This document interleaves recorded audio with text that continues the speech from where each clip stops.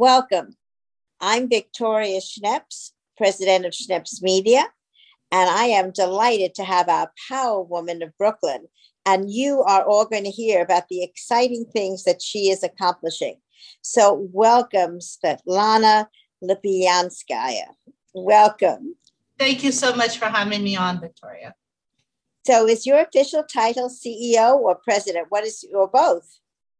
I am the CEO of Coney Island Hospital. I love the sound of a woman's name with CEO after it. So congratulations on your superb selection and your superb work in bringing Coney Island Hospital literally into the 21st century. But it all started, I think your quality, your success is based on your being influenced in your early years by somebody special. Can you share with us who was your inspiration? Of course, and thank you for the question. So I am a product of very proud immigrants, and I am an immigrant myself. I came to this country when I was 9 years old from Ukraine, and we actually settled right here in Brooklyn in Bensonhurst. And there have been many people in my life who have influenced me, but I think the most powerful one and the one that's been with me and hopefully will be with me for a very, very long time to come is my mother.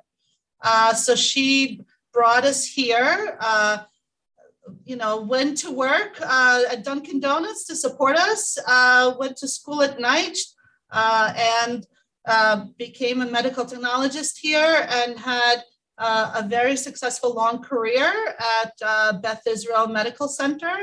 And she really always just pushed forward. And she always told me that there is nothing that I could not do. There's nothing that I could not be. And I'm incredibly grateful to her for her example and for her support. And I will say that throughout my career, there have been a number of incredibly inspirational women who believed in me more than I believed in myself. Mm-hmm. And I am very lucky. And it is because of them and because of my mom that I sit here today. Well, I think a woman is actually going to be leading you in your professional life, because it was so exciting to hear that Coney Island Hospital, the hospital, is going to be renamed as the Ruth Bader Ginsburg Hospital, another Brooklyn girl who made good, as they say. Tell us about what's happening now at Coney Island Hospital's rebirthing physically and almost like a sense of spiritual renewing. It's a very exciting time here. So over the last number of years, we've actually been transforming the skyline on our campus because we've been working on a brand new hospital building, which is scheduled to open in the fall of this year. And we're going to bring absolute innovation and new services to this community. And with that, with the opening of the new building, we're going to rebrand the entire campus as New York City Health and Hospital South Brooklyn Health. And we're going to rebrand our hospital, our inpatient services, as the Ruth Bader Ginsburg Hospital. And we are so incredibly honored to be named after a beacon of equity and justice. She is the epitome of what our mission is, which is to take care of every New Yorker, anybody who walks through our doors, with all of our care and services and compassion. And so we are very excited for this fall, but that is just step one of what's going to happen on this campus, because once we transform our inpatient services, we will break ground on our brand new ambulatory care center, which is going to be on the first floor of our building. And we will start building that once we open the new inpatient tower. So our goal is to provide the best for South Brooklyn in all of our service lines. Well, I know that you have really been the force in Brighton Beach, Coney Island. You take in a large catchment area.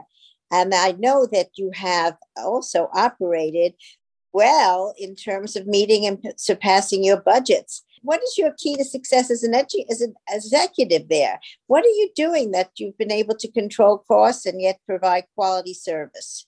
I think that my key to success here, as it's always been throughout my career, is realizing that nothing happens alone.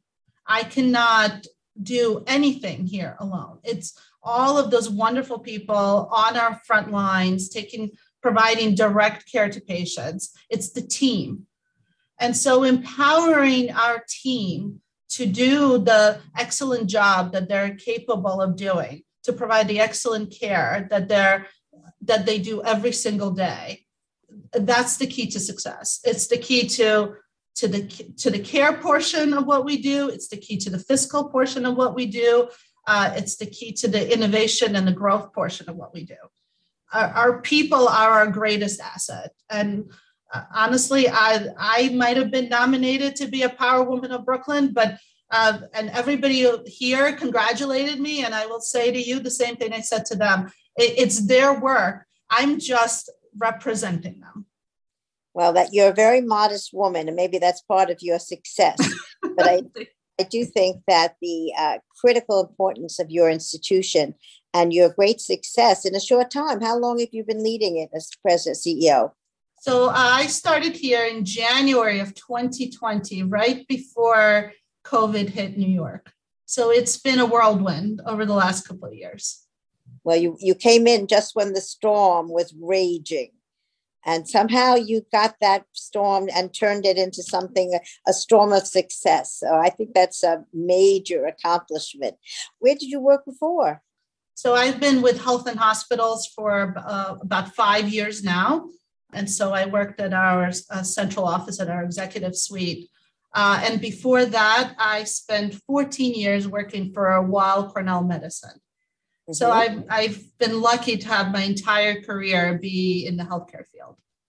Well, it's really, the fact that you can attract quality doctors and quality staff is your background, and is being able to know where the best is. And I think I have a sense that you're going to fill that hospital, maybe a beautiful new building, but you're going to fill it with great doctors.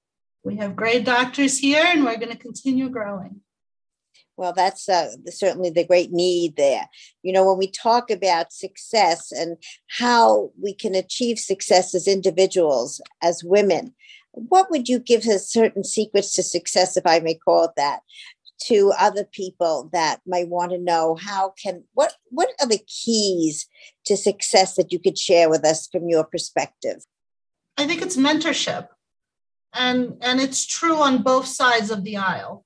I really very strongly believe in mentoring young talent. Take my industry, for instance. 75% of the people working in healthcare are women. But if you look at people who sit in chairs like mine, you're talking about single digits and low single digits. So how do we get all of that talent from the rank and file, from middle management into upper management and into leadership? And I think the way we do that is through mentorship.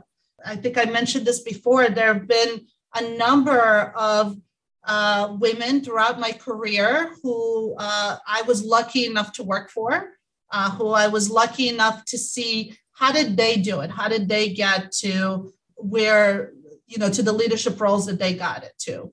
And I was vocal enough to ask. And I think we as women aren't always vocal enough to ask the question.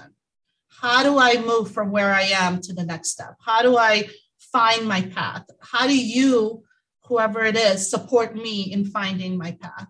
And I think that I personally benefited from mentorship many times in my career. And so I believe in paying that forward and mentoring others.